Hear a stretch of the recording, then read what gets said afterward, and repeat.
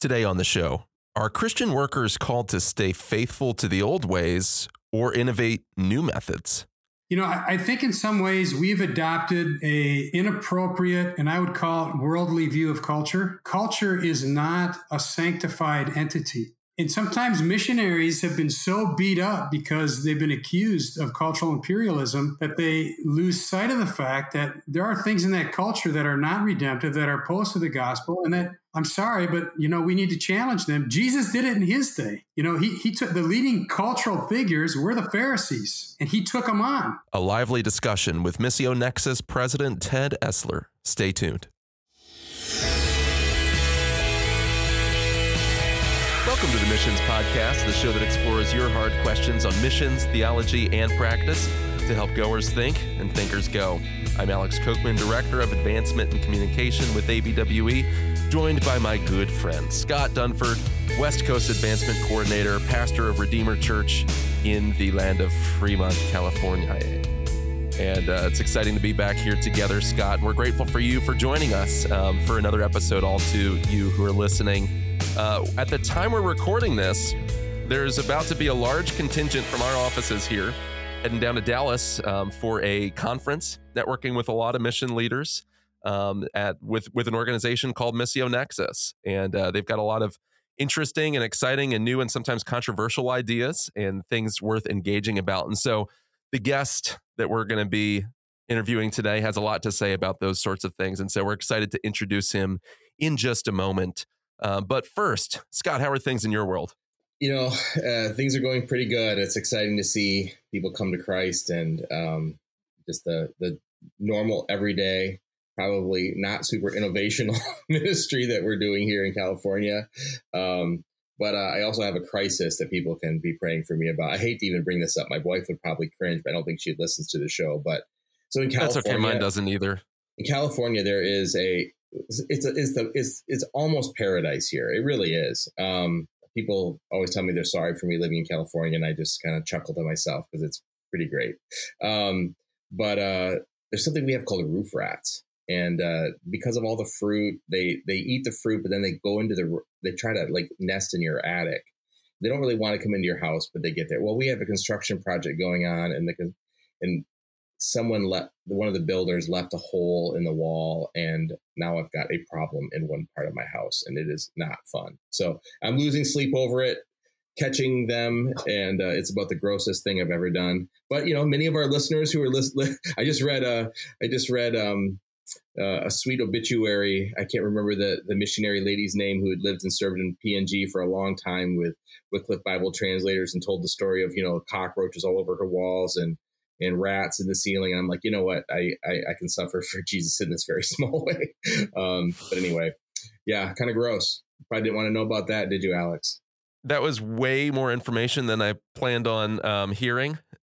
And it makes it a little bit weird now to ask people to also rate, review, subscribe to the show, and consider supporting us at missionspodcast.com/support. However, I'm not sure if we really set up the pitch as well, but hey, life happens. And I think one of the things that's fun that makes kind of the secret sauce of this show is that, you and I have some relationship. We talk about life. We talk about ministry. We don't just dive right into the interview, but sorry to hear that, Scott. Yeah. I will say our guest who's waiting online has been very gracious with us. And Scott, would you please introduce him for us? Well, we are excited to have Ted Esler. He's the president of Missio Nexus. And he's also the author of a new book that just came out called The Innovation Crisis by Moody Publishers. And so welcome to our show. It's really good to have you, Ted. Hey, thanks for having me. And I'm excited to be on here despite the roof rats. Thank you. So, Ted, is it roof rats or root rats? No, they're in the roof. They go into the roof. Yeah, they like to stay in your out attic. Here. In Pennsylvania, some people would say rough rats. Yeah, they're that too. Right. They're that too. So, Ted, tell us about yourself and how God led you into global missions. Let's talk about missions now. Maybe that would be a good thing to talk about on a missions podcast. Good idea. Well, I was a computer consultant in Minneapolis back in the mid to late 80s. And one morning went to church and I'd call him an old-timey missionary, was the speaker. And I had never been exposed to the world of missions before. And it blew me away that there were even missionaries around. I was so interested. We set up a lunch with him, and it was intriguing to my wife and I. So we talked to our mission pastor about it. And he said, well, if you're interested in missions, the first step is to take the Perspectives course at our church. So take that course. And in 1988, if you took the Perspectives course in Minneapolis, you got this unknown Baptist pastor on the first night named John Piper. Heard of him. And he talked about the story of his glory, the mission story from Genesis through Revelation. And we were just hooked and amazed to see how there's such unity in the scriptures. And it all revolves around God's redemptive plan for all peoples. And so we started to track in that direction, went through some training, and we ended up working in the Balkans during the 1990s when all those wars were going on in the Balkans. And then after that, I had a couple of different ministry leadership roles, and we served with an agency called Pioneers. And so that moved us to Florida eventually, where I live now. And about 6 years ago, I was invited to take on this role as president of Missio Nexus. So that's been my journey. That's awesome. And, when we were serving overseas, we had so many great partners with Pioneers and loved our relationships there. What a great organization, and thankful for your role now. So tell us a little bit about Missio Nexus. For those who maybe don't know, there's probably pastors and even missionaries who are listening that don't even know what that is and what that might be about. So what is Missio Nexus, and what role do you see it playing in the furthering of the Great Commission? Yeah, I think the easiest way for somebody to understand Missio Nexus is we're an association. So if you think about wherever you live, there's probably a real estate association. Or you may have heard of the Tire Manufacturers Association, et cetera. These are formed typically in a commercial setting to protect the interests of that industry and to promote that industry. And the great thing about Missio Nexus as an association is rather than being an association of competitors, we are an association of cooperators. We all work together to try to see the Great Commission fulfilled. And so I get to lead this incredible network. It's about 350 mission agencies representing just under 60,000 globally placed workers all around the world. And our mission is to catalyze relationships, ideas, and collaboration within the Great Commission community. We also have lots of church members. If you're a globally focused church, you would enjoy being a member of Missio Nexus. We do all sorts of events, and we have publications, all sorts of things to try to encourage the fulfillment of the Great Commission. So of all the topics to address in the missions world, all sorts of controversies over things like CPM and DMM, which I don't think we're going to get a ton into today, but it's these titillating topics of conversation, right? Of all the things that you could possibly address, innovation in your latest book, Ted, The Innovation Crisis. Why talk about innovation? Well, I talk about innovation for a couple of reasons. First of all, I would just say that in my role as an association leader, people will often, especially leaders of organizations, they'll ask me, what other organizations are really making an impact? Who should we be looking to understand what's happening in the global Great Commission that we might learn from? And often they're asking, who are the biggest innovators? And after being asked that question many times, I realized that my list of innovative mission agencies was very short. And I began to think about, why is that? Why do we have this sense that, a lot of people in the broader church, they would say that missions is kind of a bygone concept. There's been a lot of deconstruction of the Great Commission. It's been lumped in with colonialism. And we could get into all sorts of avenues talking about how there's a feeling out there that missions is a past generation's effort, not the contemporary, thing that we should be thinking about in the church. Right. So that's one whole thing I would say is there is this idea out there that missions is old-fashioned. And the second thing I would point to is, we are supposed to be followers of Jesus. And whether you like to use the word innovation for Jesus or not, he was innovative. Start unpacking the language of the Gospels, and what you find is lots of talk about things that are new. A new commandment I give you, that you love one another. There's a new covenant. Don't put old wine into new wineskins. New wine into old wineskins. It goes on and on. All of the newness that Jesus introduced. And if you look at the response of people around him, many of them were stunned by the framing of new ways of thinking about their spirituality. He ushered in a new kingdom. If you were in the first century and you were a Jew in Jerusalem and somebody said, hey, where's innovation happening in Judaism today? I can't imagine they wouldn't say, man, you got to be listening to this guy named Jesus. Every time he opens his mouth, people are almost hiding because he's going to say something new and challenging that we've never heard before. At one point, his disciples said to him, why do you got to say these hard things?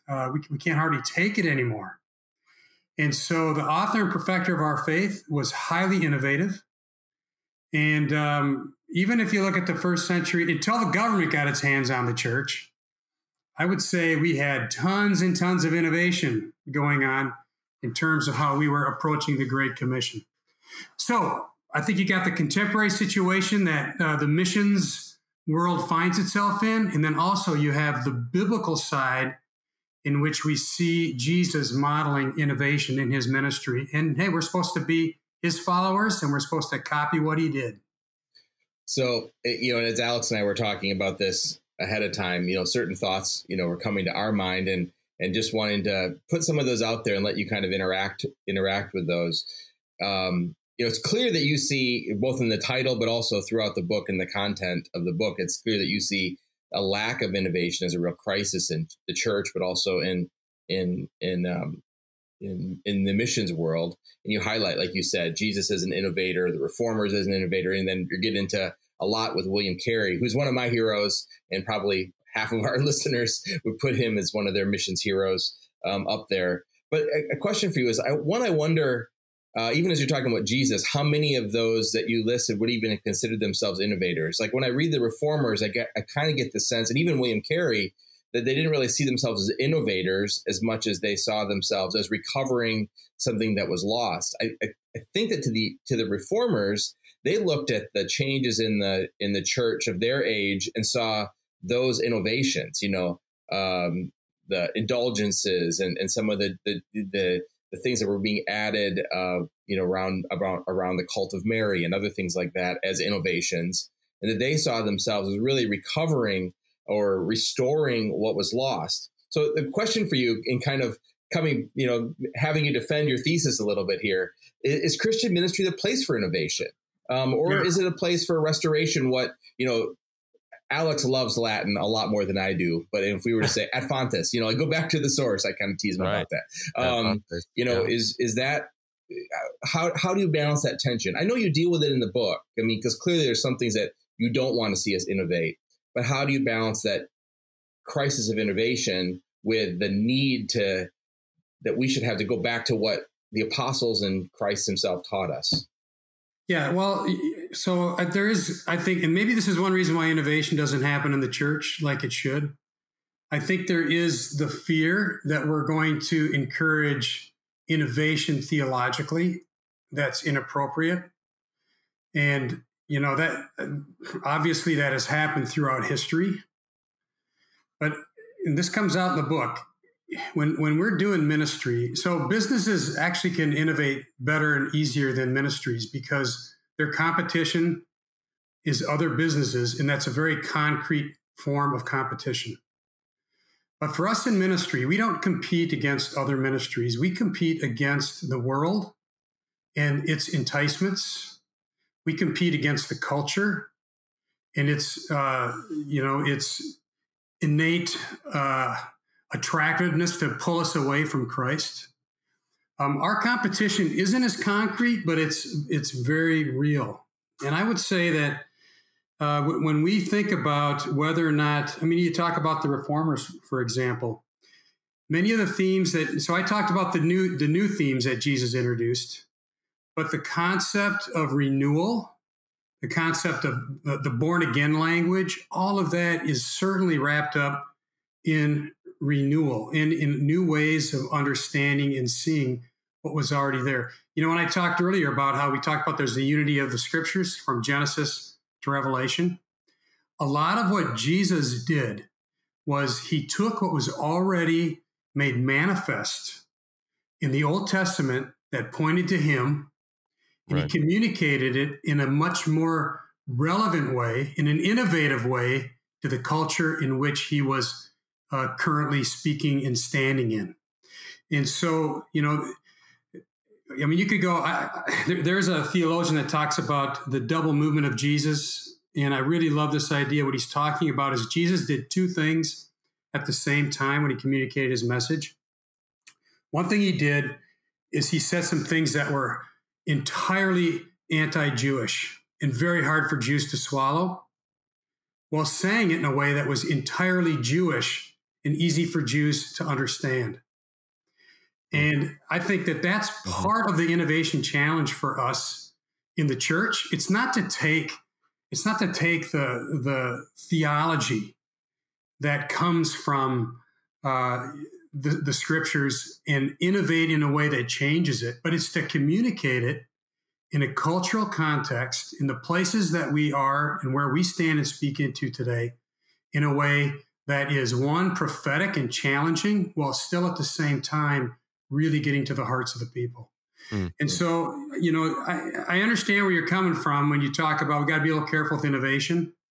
My biggest fear with innovation is actually more, not so much that we need to be worried about innovation in a theological sense. I think the fear we face is that we often will retreat into patterns and ways of talking about the gospel and relating the gospel that are, at this point, decades old. So there's plenty of room for innovation around how we communicate that message. I want to dive deeper into that because that raises a lot of other questions there. There's obviously things that we could unpack there theologically or methodologies, things that are given to us from Scripture, or should we be continually innovating those as well? But before we dive too deep into that, I want people to understand the book a little bit more too, because the book is not necessarily fixated on those types of issues that we're even talking about right now. You lay some of that foundation. You make the case that Jesus was innovative in that certain sense of the term that you just articulated, right? He's introducing the new covenant, right? It was always promised. It was always there in types and shadows, but you move beyond that too, and you share lots of practical insights and lots of practical wisdom. And you appeal to my soft spot as well, Scott's soft spot, which is talking about William Carey. And so you have his 5 shoemaker rules, obviously influenced by William Carey. What are the 5 shoemaker rules and why those rules? Well, you know, the incredible thing about William Carey is, and this is hard for us as Americans to really wrap our minds around, because we live in a culture where there's lots of mobility. You know, you can be born. I mean, I'm the son of a blue collar worker from a Minneapolis suburb.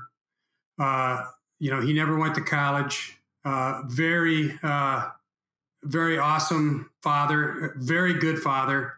But here I stand with a PhD, and I have an educational level that he was never able to acquire.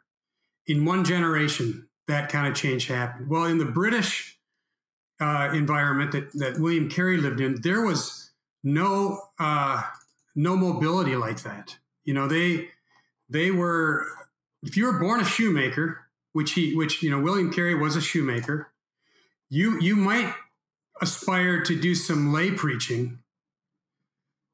And he did. And he even was pretty radical in that he became a full-time preacher. But I'm telling you, that was a really far bridge for him to take. And so the first thing I think we got to realize when we talk about William Carey, his ministry was launched from a position of just really an immobile culture where he should never have had the opportunity to move across the world and do things that he never did. You've probably heard of the phrase that he gave, expect great things, attempt great things. That really gets to who he was and what he accomplished. And so, again, when we talk about William Carey, I think he is, there's very few people like him. So there's 5 things I observed about him. And these are the rules. I'll just throw them out there quick. See a problem worth solving is number 1. In his case, it was this huge continent, all these people, nobody bringing the gospel to them. Number 2, ride the wave of existing innovation. In William Carey's day, the British Empire, basically, they were flinging people out all across the world, and he rode on the back of that to get to India. Now, I know today that's not popular. We're worried about colonialism, yada, yada, yada. But just like most of you would not see yourselves as being driven by modernity, he did not see himself as driven by colonialism. So, ride the wave of existing innovation is number 2. 3, be biased to action. And, you have to act. This is one of the things I love about missionaries as opposed to missiologists. Now, I love missiologists. I got a degree in missiology. But missionaries got to actually do things. They actually got to act on theology. Right. And as soon as you take action, you're influencing a lot of things that you may not even be tending to influence in that context. But if you're going to be an innovator, like William Carey, you've got to be biased to action.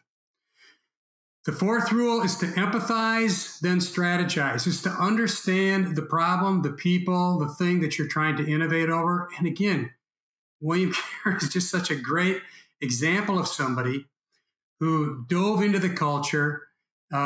He didn't live in a cloistered setting. I could go on and on, but we have to really understand the people that we're trying to minister to. And then the final one is to think big. And those 5 shoemaker rules are one way that we can frame innovation in our current ministry constructs as well. Even as we were, discussing offline or through email, like there is something that definitely, comes up, and how much Christian mission organizations don't seem to really define what they are trying to accomplish. And if we're not trying to define clearly what we're trying to accomplish, how often that leads to innovations that really don't accomplish much, or that leads to no innovation. And or your mission statement is like, we want to make disciples. Okay.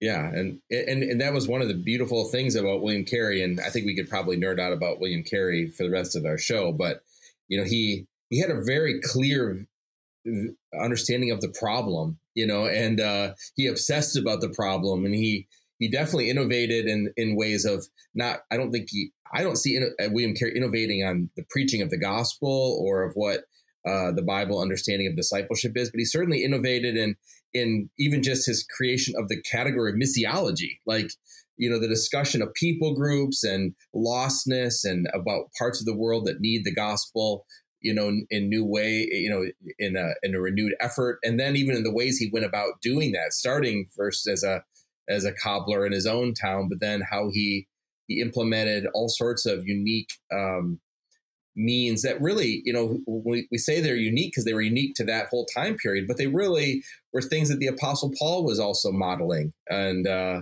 probably some of them are even things that Jesus Christ was modeling. So I love the way you bring out so much of those great things about William Carey.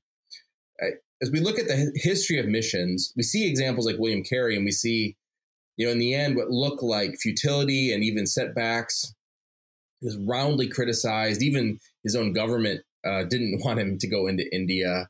And yet at the end, we see at the end of his life, incredible success that's still reverberating today. I mean, we know people who were led to the Lord by people who were led to the Lord by people who were led to the Lord by William Carey, that are in the church today. It's incredible. But also, as we look at innovation in missions history, there's some massive failures. I ministered in East Asia, and And there's some incredible stories of, innovations that turned into cults, and the cults led to revolutions, and the revolutions led to, China shutting the door on ministry for generations. So sometimes there's ill-advised innovation. So what would you say about this mixed bag with innovations? Like, how do we prevent innovating the wrong ideas? How do we stay true to our calling and mission, and not, while not being afraid to try new things, but also recognizing that sometimes innovation can get out of hand and cause more damage than it does good? You understand? I hope you understand what I'm trying to ask. I understand where you're coming from. I mean, I would not say that, especially with mission agency leadership, I'm not really seeing a ton of heresy come out of the North American missionary movement that's a part of Missio Nexus that would, give me pause there. I mean, failure is certainly part of innovation. I know that personally right now because I'm in the middle of unwinding an innovation that I brag about in the book, actually, that's gone south since the book was published.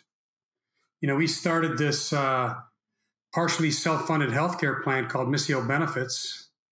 And I talk about it in the book as a great innovative example of trying something new. Well, in the last 4 months, in part because of COVID, we've decided to shut that program down. It's been very painful and hard for everybody involved.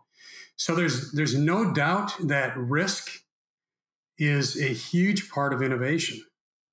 And if you really, if you want to, this year in Missio Nexus, we have a theme every year. All year long, it's been innovation. Next year, it's going to all be about safety. I'm sorry, risk taking and safetyism.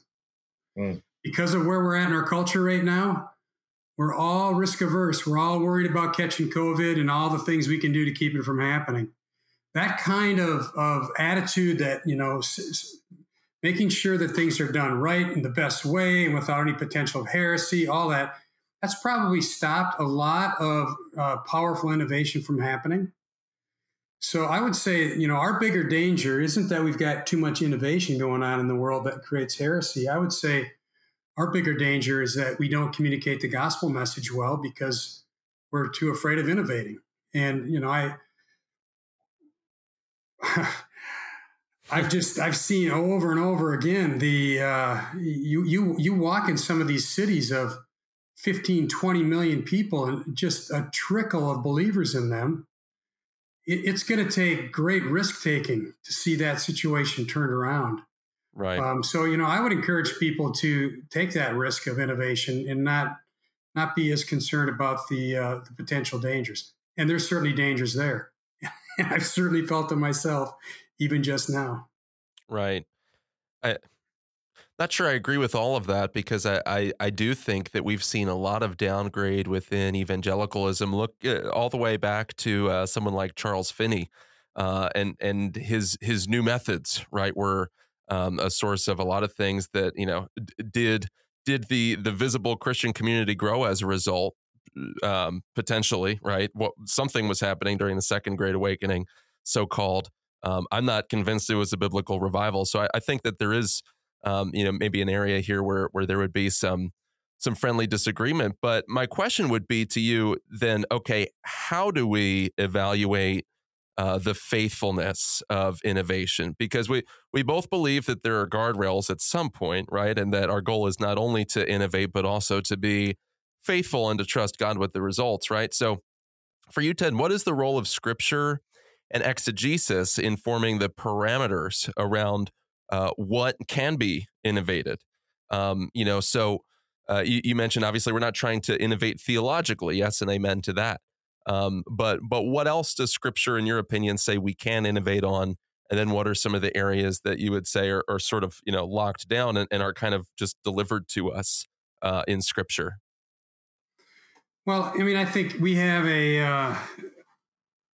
we've got a rich theological trust to draw off of historically and biblically that I think provides us with just a lot of direction about what's good and bad. Now, there are times when we get off base. So let me give you a missiological issue where I think innovation was attempted to the detriment of the communication of the gospel.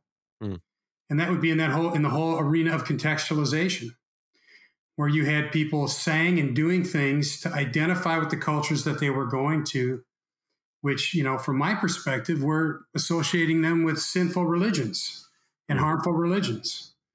That would be, to me, an example of where we've gone too far and allowed people to go too far innovatively. But that said, be a little careful here. Hudson Taylor, he was a contextualizer. Sure. He wore the clothes of the people in his day. He grew his hair long, and he was called a heretic for doing those two things. Now, we look at that and we say, well, that's not a biblical charge. Well, that's not what those people at that time said. They felt it was a biblical charge. True. But even on contextualization, we leave a lot on the table there that is ripe for innovation in a way that doesn't harm our witness by identifying us with other religions. One example I would point to is, when we talk about contextualization, it seems that we define that only by shaping the gospel message to fit the culture. But that should be turned upside down as well. We should be thinking about how to make those cultures adapt better to receiving the message of the gospel. And again, in our day and age, that's probably not popular because it sounds like we're trying to change culture. From my perspective, the biblical message would take precedence over that. But I give you a really good example of innovation in that space. Years ago, a team went to Southeast Asia, and the people group they were working in, nobody knew a single Christian from that culture. And in fact, when they asked about Christians of that culture, they would say, well, that's not possible. There aren't any. So if you're starting from the standpoint that it's impossible for me as a person in this culture to become a Christian, you're a long ways off from the gospel. So the missionary team there said, let's change that perception in culture. And they began to highlight publicly the stories, the conversion stories and the lifestyles of Christians that were good citizens living in that culture. And as a result, 3 and 4 years later, if you walked up to one of the people in that culture and you said, do you know of any Christians from your culture? They would not say that's impossible. They would say, well, yeah, actually, I do know about that. And you can find them here if you're interested in learning more. And so there's great space to innovate when it comes to this issue of contextualization. Unfortunately, we tend to look at it just kind of through one lens. Mm. That raises an interesting question, by the way. And again, there's a lot where we could dive in, but I'm really interested. You did say something in the book that struck me. You didn't call it this in so many words, but you basically made a comment about reverse contextualization. Yeah. On page 195, for those that might be following along. Unpack that for us, because I think that is helpful. Yeah. Again, reverse contextualization is the idea that, if we're working in a place where there is no concept of somebody becoming a follower of Christ and converting, then part of our task should be to address that cultural assumption, right, and call it into question. In fact, a lot of what we do in our own cultural context is reverse contextualization. Right. In other words, you're changing the culture to fit the gospel a little better rather than modifying the way in which the gospel is delivered to fit the culture. I think in some ways we've adopted a inappropriate, and I would call it worldly view of culture. Mm. Culture is not a sanctified entity. And, I love culture. It's not worldview neutral. Yeah, it's not value neutral. It is not. Right. Amen. And sometimes missionaries have been so beat up because they've been accused of cultural imperialism that they lose sight of the fact that there are things in that culture that are not redemptive, that are opposed to the gospel, and that, I'm sorry, but, we need to challenge them. Jesus did it in his day. He took the leading cultural figures were the Pharisees, and he took them on.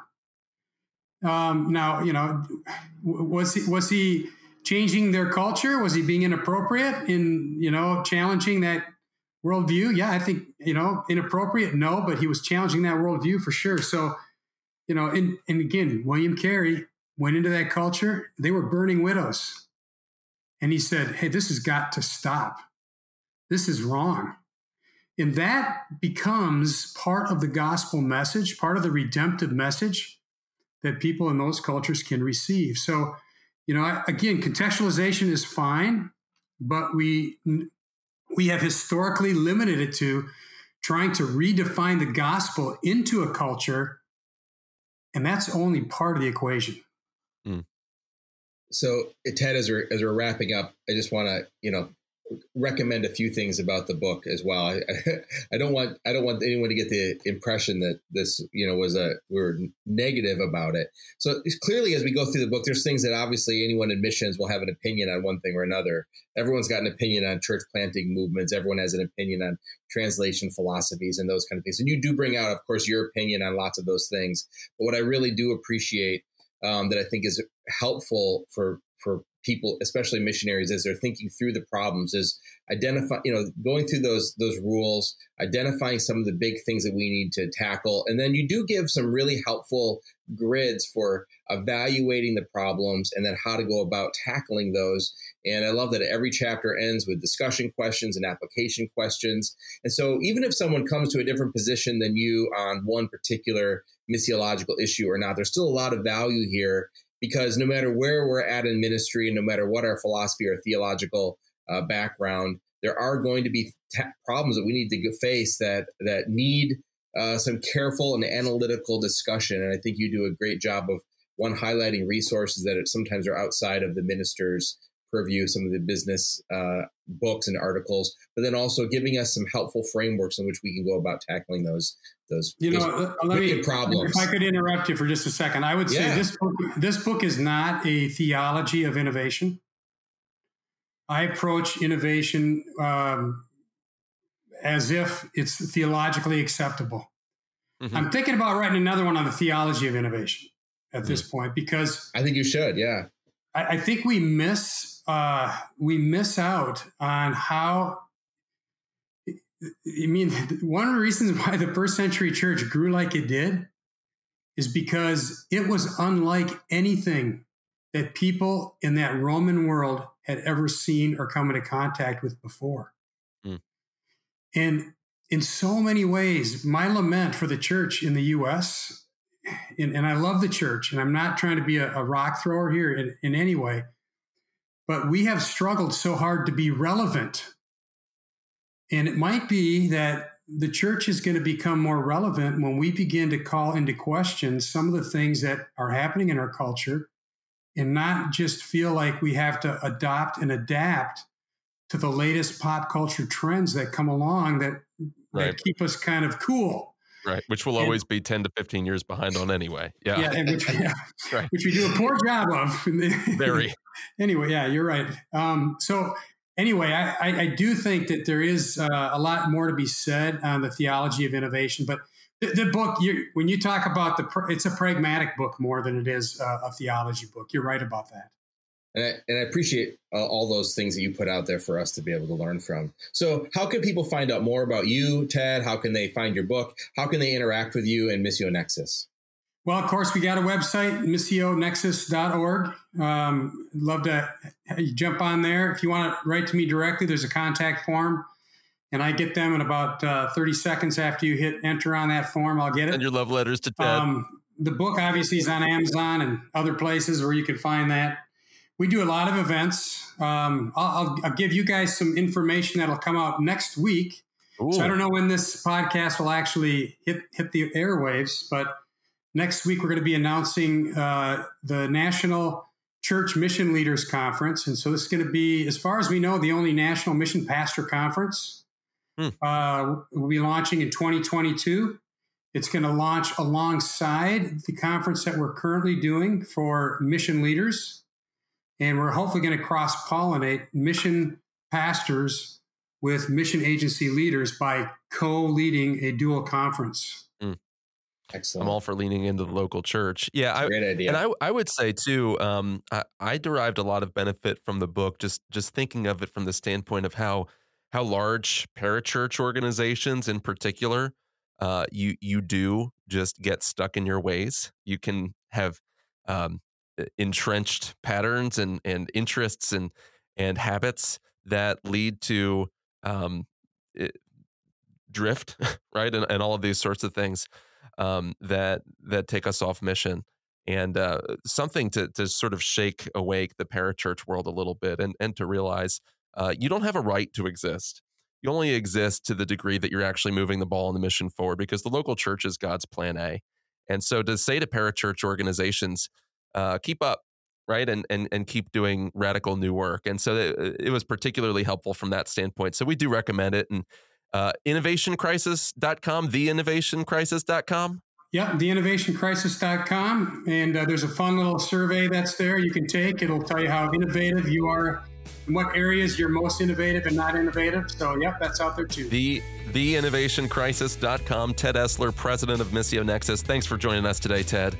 Appreciate the friendly back and forth. To get more content, go to missionspodcast.com. Subscribe on your app of choice. And while you're doing that, remember to leave a positive rating and a 5-star rating and review for us. That'll help us get this content in front of other people who could be blessed by it. Questions and suggestions to alex@missionspodcast.com. Support missionspodcast.com/support. Until next week, thank you for listening.